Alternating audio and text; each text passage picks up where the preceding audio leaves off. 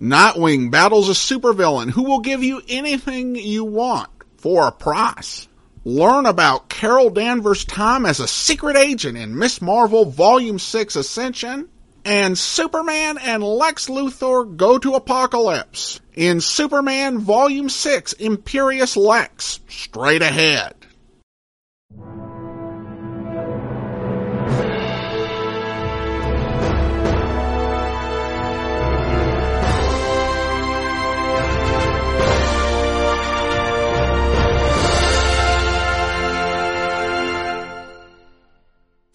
Welcome to the Classy Comics Podcast, where we search for the best comics in the universe. From Boise, Idaho, here is your host, Adam Graham.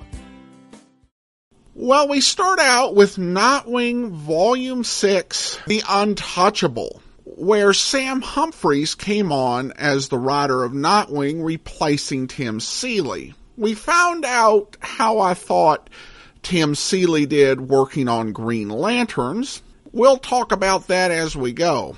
The trade collects issues 35 to 43, with only the first 7 issues being written by Humphries. That is the entirety of the story, The Untouchable.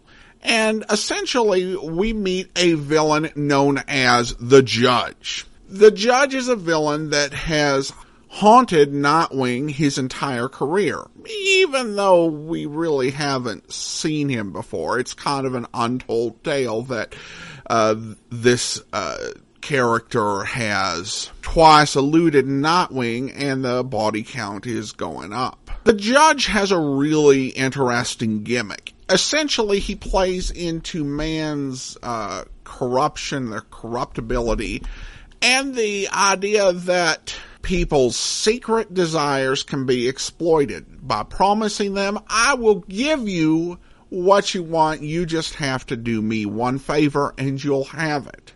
And when they make the deal, he gives them this gold chip and they will follow his command as part of the deal. And essentially, he leads a reign of chaos on Bloodhaven. And one great example of that is just in the first issue of the run, where Nightwing is shot by Detective Sabota. And the Judge is able to ascertain that her secret desire is that her daughter never become a police officer. And if Sabota does as he asks, the deal is that will never happen for her daughter. The mayor of Bloodhaven had actually started leading an anti-Nightwing crusade after the city had actually promoted Nightwing's presence as a reason to come there. The reason for that is that an old friend of Nightwing's, who had been an ex-vigilante and now owned a couple casinos, had agreed to a deal with the Judge promising her that her actions would increase her prominence and the strength of her business and give her what she wanted. And so she leaned on the mayor to go after Nightwing. However, the Judge also had gone to the mayor's assistant and had promised her political prominence. And all she had to do to get that was to give incriminating information on the mayor. And then he confronts the mayor with this information and gets the mayor to confess and to commit suicide. And the son of a villain named the Guppy kills his own father, who is also a fish mutant, with the Judge's promise of prominence and being respected. Now, of course, in all of these cases, they didn't know what exactly they were going to have to do. They just knew that they would get what they wanted. And when they took the gold coin, they submitted to whatever the Judge wanted them to do. Now, there are a lot of criticisms of this villain out there, and I think some of them are legitimate. His plans, well, he doesn't seem to have an actual plan. He just seems to be fritting about, finding ways to cause chaos. But I don't know how much of a criticism that can legitimately be, because in many ways, in the course of this, Dick Grayson describes him as the devil, or as a type of that. And I think that sort of seeming random chaos and destruction really does fit as a motive. I do think it's probably a bigger criticism of unclear origins. We know that the judge is actually blind, and we know, but the origin story he tells is really fanciful.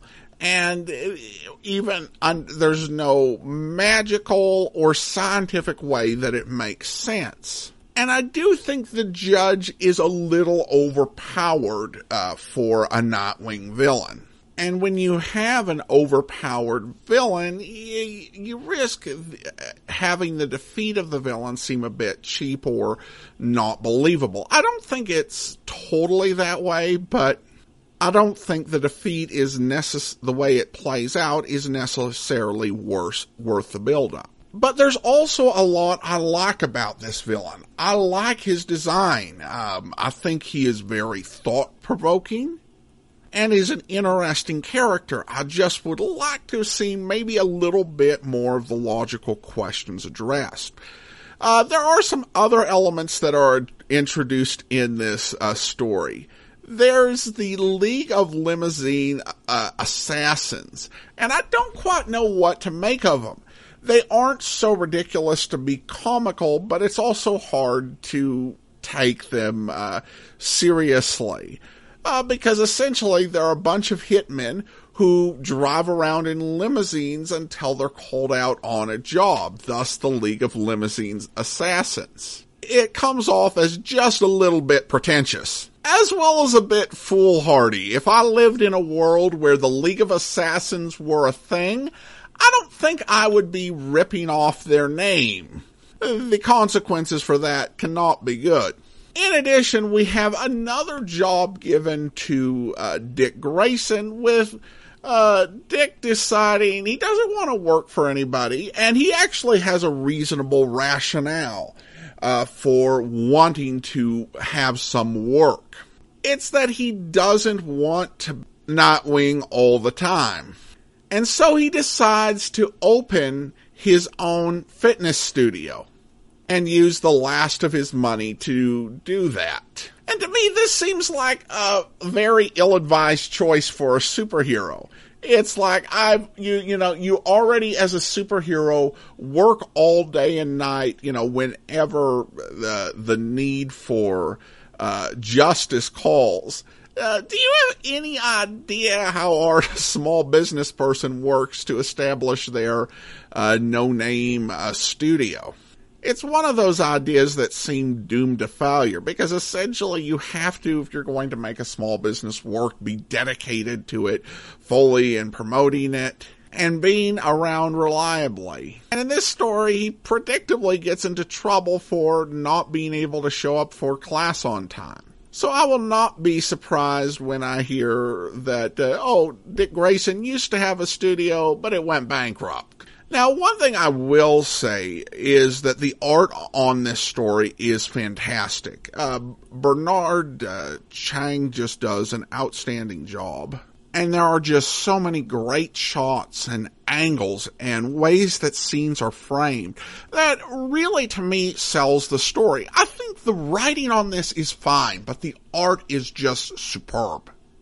I do think as a plot arc, this probably goes on too long. At least an issue. This is a 7-issue story, and 6 is the length of a pretty good-sized story. I think if you've got 7, you've got to have more to it than we have in this. And there are some things that could be cut, like there is a somewhat gratuitous scene of Nightwing coming in on a couple in bed after adultery. That's gratuitous and could easily be cut. In addition to the main story, we have 2 one-shots, which I think are actually pretty interesting. The first is the Crimson Kabuki, and it opens with Dick Grayson in Japan, And essentially, it's a pretty simple story of him fighting this evil martial arts cult and going in to rescue Damien, who'd been captured before. The art by Jorge Corona is outstanding. It's different than what you got from Chang in the previous volume, but it really does fit the sort of martial arts pastiche that they're going for with this comic. At the same time, I think a special feature of the story is, as I was reading through it, it seemed a bit over dramatic and over the top. But then I realized that Dick Grayson wasn't actually narrating the story, that it was Damien narrating the story. And what he had said at the beginning, that they had thought he was an orphan, but he had a brother. And it turns out he was talking about Dick. And I found that a really sweet twist on this, and just some great action. So I enjoyed the Crimson Kabuki. And then the next one is the Noble, the Obnoxious, and the Inept. And essentially, Dick Grayson was deciding to experiment with this whole idea of relaxing at home and binging Netflix when he got text from both Damien and from Arsenal advising him that they needed help on cases. And when he took a look at it, he saw that Roy Harper and Damian Wayne, their case is connected, so he could really quickly help them out. But he, in the process of just trying to rush through this, he actually kind of rushes in and makes a mistake, and then they have to pull together to save Gotham from the League of Assassins. And this one, the way that it plays out is nice, and it's pretty cool, and it's a good one-and-done story. And I like the way that it ends, because they complete the mission, and they're actually grateful to him, both Roy and Damien, for his help and for the team up overall. And they're like, if there's anything that we can do for you, just name it. And the next thing we know, we see Roy and Damien fighting in Bloodhaven. And you kind of imagine at that point that they are patrolling Bloodhaven so he can take a night off and watch Netflix. But instead, he's right there along with them, enjoying the team up. And I think it's an interesting turn, because while binging Netflix may make a lot of people happy, I don't think Dick Grayson is one of them. He is a very gregarious and outgoing person. And so what makes him recharged and happy is hanging out with his friends and his brother, even if they're working. And I like that. It's a good character point, and it ties into what he said at the start of the issue, because he had this great line, I want to be Bruce, but I don't want to be Bruce. He admires what Bruce Wayne does, and his courage, and the way he carries himself, but all the things he's accomplished, but he doesn't want to be this brooding lone figure. And I think this issue highlights just the difference of that, and why he'll never be Batman, or at least if he's Batman, Batman's going to be very different than he is as Bruce Wayne. Overall, while I did have some issues with the 7-part run, the art was great, the villain was intriguing, if not totally well developed, and the 2 additional issues were just a lot of fun to read. So I'll give the entire collection, Nightwing Volume 6, The Untouchable, a rating of somewhat classy. Next up, we have Miss Marvel Volume 6, Ascension. Now, Volume 5 ended with her threatening someone and demanding to know about Ascension. So Volume 6 actually opens with a team-up between her and Spider-Man in Miss Marvel Annual Number 1. where Spider-Man's swinging through the city, and Miss Marvel tries to arrest him for being an unregistered hero. And they get into a fight, and they actually land on a construction zone and mess stuff up. And a construction worker delivers this great line: "Why do we ever bother constructing stuff in this city?" They have a lot of great back and forth and patter, where she says she's the head of the mighty Avengers, and Spidey says, "I'm in the Avengers too." And she's like, "You're not in the official Avengers. You are in a band of unregistered vigilantes." And he's like, he goes, "Unregistered vigilantes might be a good name for a band." And it just goes back and forth. It's great banter and talking smack and one-upmanship in a way that is fun in an old style way, rather than sort of the bitter Civil War style that had happened in other books. However, while they're doing this, a bunch of robots start stomping the city, and so they have to team up.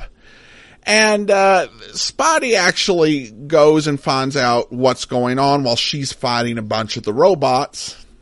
And there is this businessman named Stuart Cavenger, who has actually uploaded his consciousness onto the internet and left behind android versions of himself that actually represent different aspects of his personality, separated from one another. And what's happened is the Stuart that is the most aggressive and ambitious has been launching the robots onto the city, and Spidey takes care of that and deals with it. And Miss Marvel arrives to talk to the head of the ambitious robot. And probably the least cool thing about this comic happens when Spidey says to tell her that he'll tell Wolverine that he got to second base with her.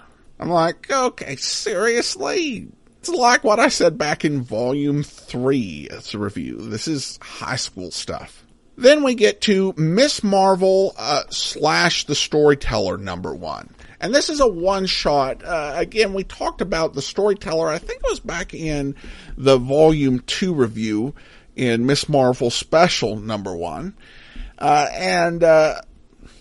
Miss Marvel is fighting AIM and finds out that they know where Gavin is. And she flies out to where Gavin has these kids, and they're on an island, and they're playing pirates.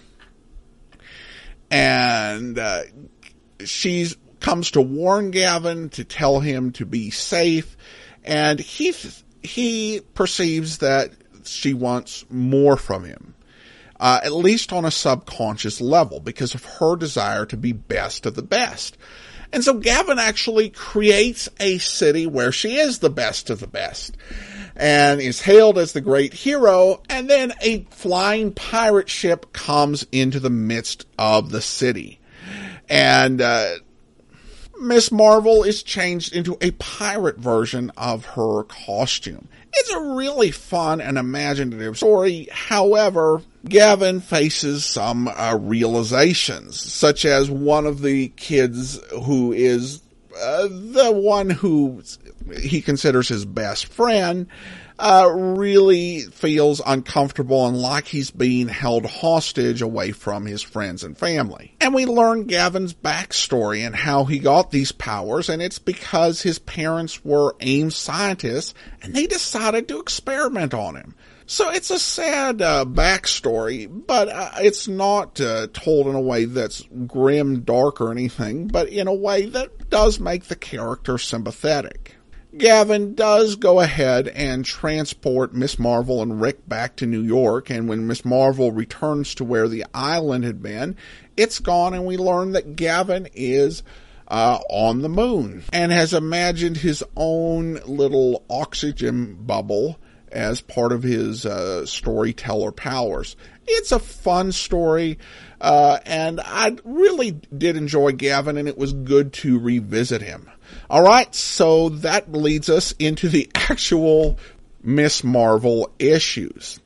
And it starts out with issue 33, Family. And Miss Marvel learns that her father is dying and goes to visit him. And is immediately confronted by her mother and is really chewed out by her. And she goes in to see her father, who is on the oxygen machines, and she's trying to conjure up positive memories because so much of her memories, so much of her emotions, attachments of her life were taken by Rogue. It was a side effect, and it's really a sad thing because she looks at him and she says that all I can really remember is you yelling at me. And we, of course, did see, back at even in the 1970s, a rocky relationship with her father was part of her character. And it's just so sad and tragic how it plays out here. And she goes to leave, and her mother is started to be apologetic and is like, don't go because of what I said. I'm sorry. And she says, don't think that the reason I'm going is because of what you said. But she had other things to take care of. And she didn't use her powers to fly in here, and is not actually using her powers through the story that we see through the rest of the book, though it's not explained. And it's a tragic situation. And you do really feel for her as she goes through that. And we're really, at the end of the issue, given this twist that she says that in some ways the lack of emotions and the lack of memory may be a blessing, because if I love these people as much as I'm supposed to, I couldn't do what I have to do right now. And we learn at the end of the issue that is to kill Norman Osborn, which is a really stunning conclusion, not followed up on in this book, though I'm sure we'll pick up on it in Dark Reign. Then we get into the final 3 issues in this one, issues 34 through 36. Secret Agent Danvers. And it opens with her getting the chance to fly an experimental airplane built by Tony Stark. And her plane goes down, and she is captured by an enemy who wants her to tell him everything she knows about Ascension. And her leg had been broken, and they had set it. She starts out just giving name, rank, and serial number, and that's when they start to do torture on her. And I have to admit that these really felt over the top in issue 34 and a bit uncomfortable. She endures hours of torture until the guy reveals that he knows that she never knew about Ascension, and then breaks her arm, but in the process releases the arm from its cuff, and then she is able to beat him with her broken arm and overcome another guard and escape with a stolen robe with a broken arm and broken leg. And then we learn at the start of issue 35 that that the sledgehammer that she used as a crutch, she was able to use her good arm to actually threaten someone with the sledgehammer as a weapon and wield it. Unless you're Thor, I don't think that's going to work. And keep in mind, this is before she got her powers. If she's got her powers, sure, Miss Marvel can do that. But this portion of the story reads like someone who's been writing comic book heroes for so long that they don't really have any idea how real people actually work anymore. But at any rate, she escapes and is taken out, and will not be allowed to fly any longer, so she joins up with Air Force intelligence. And there are some nice scenes showing her rebuilding herself, becoming stronger and more proficient, and ready for work in Air Force intelligence. And eventually, she and her partner, Rossi, team up to go after a freelance American agent named Mason. And they have a chase, there's an explosion, and Rossi is apparently killed and presumed dead in action.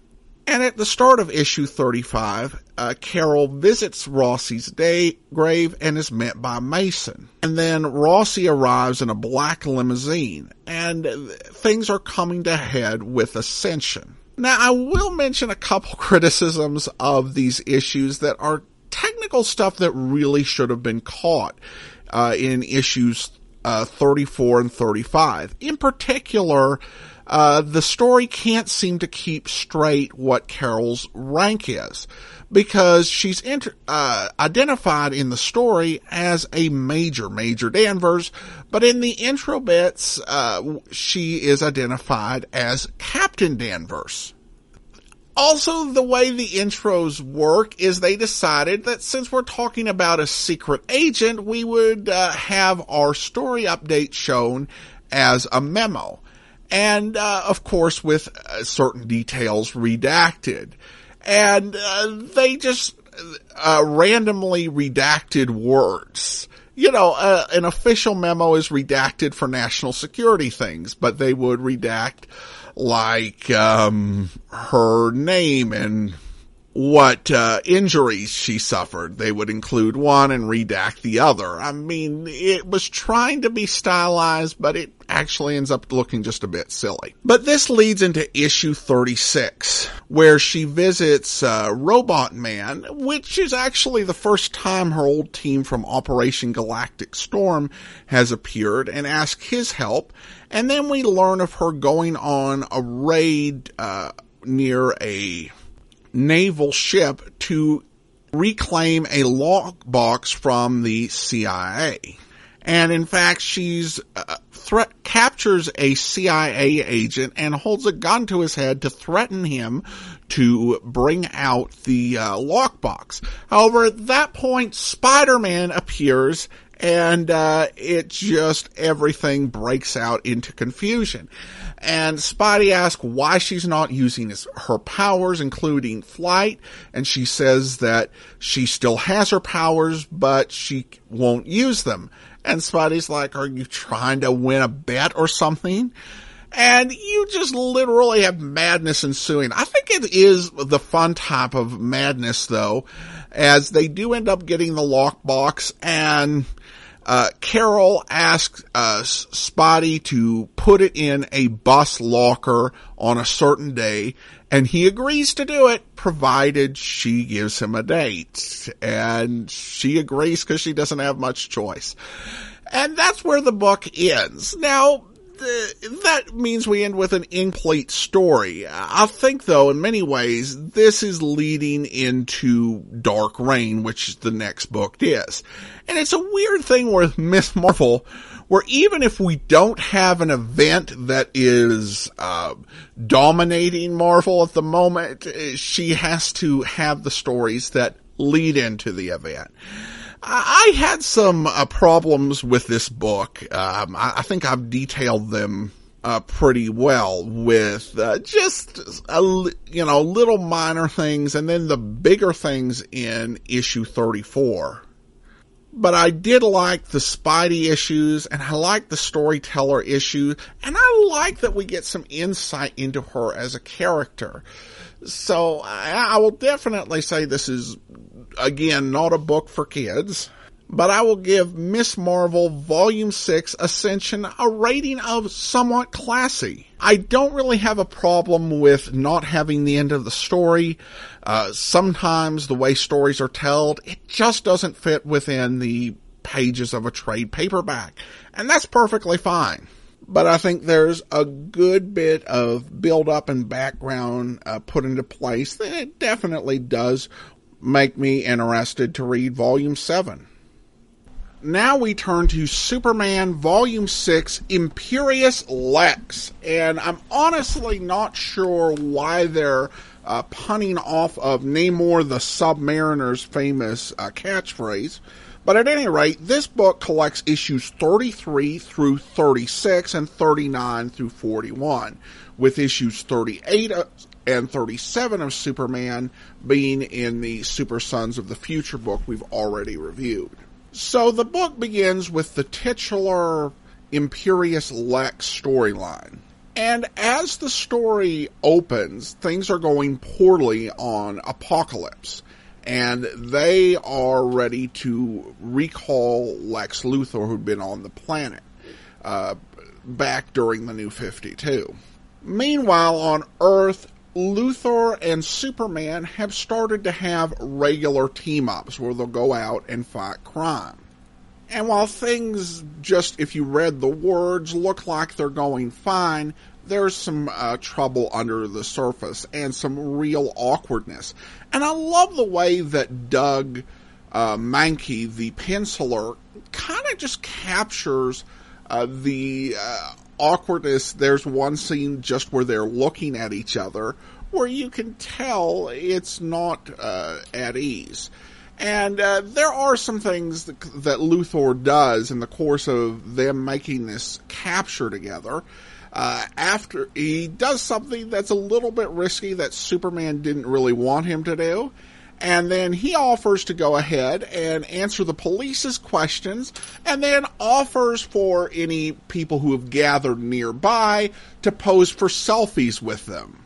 At any rate, Luthor is recalled to Apocalypse, and Luthor sends out a message on a frequency that only a Kryptonian could hear, telling Superman to come immediately, but offering no details as to why. However, Clark Kent had been getting ready to go out with his family, and it was family night, and Luthor had made these sort of requests before, like in Superman responds and arrives and finds that Luthor made a device that he wanted to show off. So Superman ignores it, and Luthor gets more forceful, actually going ahead and sending a boom tube to take Superman to Apocalypse. And it's a bit imprecise, as it also takes Lois and John there. On Apocalypse, the leaders there who were trying to bring order to the planet after Darkseid had died in a previous event, I believe back in the New 52 as well, were convinced that Luthor should be their ruler. However, Luthor tries to convince them that Superman is actually the one that their prophecies refer to. Now, why Luthor is doing this and trying to avoid being made the absolute despotic ruler of a technologically advanced regime, I honestly don't know. And that's one of my big complaints. I don't understand his motivation for doing this in terms of trying to slough this off on Superman or avoiding taking it over himself. I understand he had some things he wanted to do back on Earth, but still, this just doesn't quite seem justified. But at any rate, because Luthor had previously led them to believe that he was the one who was prophesied, they turn on them, and Superman and Luthor both have to fly away. Now, I will say my wife just brought up a good point that Luthor is a bit of a control freak and also might be concerned about potential assassination attempts and whether he could actually hold control of this. Though, doubting his own abilities or saying something might be too hard for him doesn't seem quite in character for Luthor either. Meanwhile, Lois gets captured by the Furies, the female warriors headed by Granny Goodness. Now, Granny seems to be under the impression that Darkseid is really alive and that they can bring Darkseid back somehow. However, after Lois is captured, the Furies are attacked by a monster. And the Furies, when they get attacked, one of them loses their gun. Lois picks it up and uses it to help fight the monster, and then really shows some strength under fire. And when one of the Furies is killed in the course of the monster attack, Lois is made a new Fury to replace the old one and given her armor and weaponry.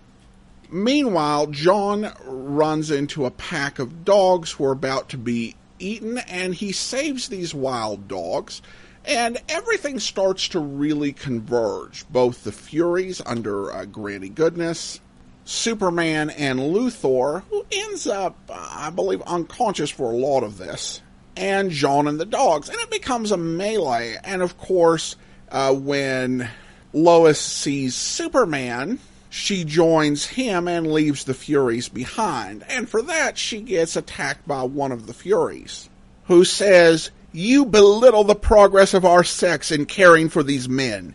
Granny meant for you to be more. You never had the strength of a Fury." But Lois hits her back and says, "Sorry you feel that way, sister. But my love is not weakness. And caring for others never makes us small. And you, of all people, do not get to lecture me on who I am." And what's epic about that is she delivers that whole speech while taking out 4 Furies. It's just an awesome page in this book. I really love it. And at the end of the battle, after the son of Darkseid, Calabash, is dealt with, Superman agrees to become Lord of Apocalypse. Sort of. There's an epic sequence where Superman delivers like a coronation address, and it's all about liberty and freedom and second chances, and it concludes with truth and justice for all. And then Superman gives the woman Andorra a charge to assemble the governors of the regions and together find a way to govern each other according to the people's needs. And they'll call Superman back if they ever need him. And you're essentially taking a people who have know nothing but the most evil despotism imaginable and saying, okay, figure out your own government and call me if you run into any problems. I'm sure this will work out fantastically. And the story ends with Superman returning Lex to his corporate headquarters. Lex being really miffed at Superman, who will answer anybody's call for help, except for his when he really needs it. Superman says that their adventure on Apocalypse and his betrayal showed the danger of trusting a hypocrite. But that doesn't really answer why he didn't respond, because he had no way of knowing that that was going to happen. I think that there is really a fundamental personality difference between Luthor and Superman. And throughout the Luthor as a hero sort of stories, we've seen a lot of reasons to doubt his morality as well as his motivations. In this one, he seems to be pretty concerned about what other thinks and building up his own image. And for Superman, that just confirms his worst fears. At any rate, we then move on to a one-parter called Goodnight Moon. Now, in Goodnight Moon, we get a fight between Superman and the Demolition Crew. And they are not major supervillains. This really just takes about 3 pages, because we've got to get a fight if it's a Superman book. But really, the issue is about Superman meeting kids with cancer and spending time with them. And he takes them up to the JLA watchtower. And it's a really sweet story. There is this one kid who wants to get a picture of Batman smiling, which, in the modern DC universe just isn't going to happen. And there's this cute part where this kid leans down and whispers in his ear, and Batman smiles, and every one of the kids pulls out phones and takes pictures, and the kid explains that he told Batman a joke, and Batman just kind of is shrugging and saying, it was funny. I mean, it's just a really sweet story where Superman takes kids with cancer out on an adventure, because that's something that Superman would do. And then this brings us to the last story in the book. And this one is The Last Day. And it finds Superman at the Fortress of Solitude, and he's joined by John. And he remarks that, I know that just getting to be here makes me the luckiest boy alive. And Superman says, then you no doubt know the importance of today. The two concepts are actually not at all related. And it's actually the day that, or the anniversary of the day that Krypton exploded. But we have this sequence where John is joking around about what they're there for. And then at the end he said, Dad, I'm messing with you. Of course I know. It's the anniversary of the day our home planet Krypton exploded.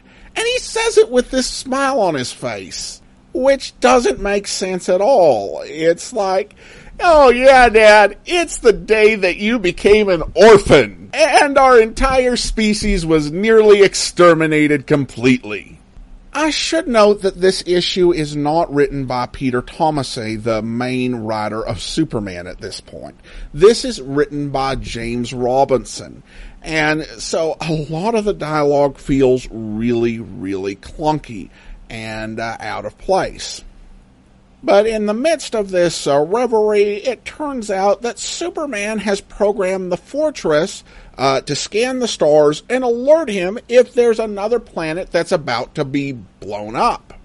And John insists he wants to go along, and so they fly out there to this planet to rescue them. And there is some really nice artwork as they are flying to the planet. I really enjoy the artwork on that part of the story. However, when they arrive on the planet, Gallymane, Superman arrives to tell them that their planet's destruction is imminent, but that he's sure that he can work out a way to save them. They respond that thank you very much, but they would rather not be saved, because they have a religious belief that essentially, if it's the will of their God that they die, then they should just go ahead and die. Superman responds respectfully to their religious belief with an argument that will change their minds. You can't be serious! That's insane! Surprisingly, they don't react well to that, as they ask Superman to leave their planet. And as he persists, they threaten that they're going to take away his superpowers and force him to share their fate, as they believe that he's a monster come to change them. Superman responds, you think you can depower me? I've scanned your planet. Unless you have kryptonite, a red sun, or magic with you, or if you even know what that is. And the high priest informs him that indeed they know what magic is. And they have something like that, in that they are able to, as an entire race, combine their faith into a power, which ultimately depowers him and puts him into a world of hurt. However, he is rescued by Kane, a citizen of the planet. And Kane takes him to his underground lair, and the first issue of the two-parter ends with Kane saying, so let's save this world together, shall we? And so with that ending, you expect that in the second part of the comic, we will see them save the world. But Superman, when they get down to his laboratory and they get a lot of text and a lot of backstory, points out that there is nothing in this lab that they could use to save the planet. And Kane says, I misspoke. The planet is beyond saving. Too far gone, too little done. So essentially, you said, let's save the planet. You had him, as a writer, you had him say that so that you would have a good cliffhanger for the first part, even though he knew the planet couldn't be saved. Kane's plan is to send him and his children to another world, where they will survive after this planet has blown up. However, before that happens, the militia attacks and Kane is killed, but Superman's powers return. And at this point, the inhabitants decide to stand down. That whole monster who was going to change us has to die thing, they just decided to go ahead and forget about that. Superman stays behind and does try to persuade them to let him try and save them right up until the moment the planet explodes. And because he's Superman, he's fine and he survives. And that was, other than the artwork when they were coming there, that was my favorite part of the story because that felt the most like Superman. This two-part story really had a lot of problems. First of all, the idea of a species facing extinction but refusing to be rescued was used in the Green Lantern's book that we reviewed a couple weeks back. And it was really too soon for a similar concept. Superman acts out of character in this book a lot as a plot device. I mean, the whole way that he approached them and the way that when they became upset and agitated, he just escalated the situation. That's not how Superman would act. You know, if this was a Guy Gardner story, maybe I could see Guy Gardner being that arrogant and hot-headed. But this is just not the way Superman acts. The way Superman acted that way so he would be depowered so that Kane would rescue him. And the worst part, or one of the worst parts of this story, is that Superman accomplishes less than nothing. The planet was going to blow up before, but Kane was going to escape with his children and be able to raise them. Now Kane's children get to be orphans. Heck of a job there. And I think the story, it's trying to make an argument about religion, but it makes a pretty poor argument and doesn't actually say anything interesting. Because these people believed in God and their decision to allow the planet to just be blown up was made on that basis, John wonders whether he should believe in God. And Superman's answer is, honestly, John, I've seen too much not to believe in something, but this is the important part. Something is not everything.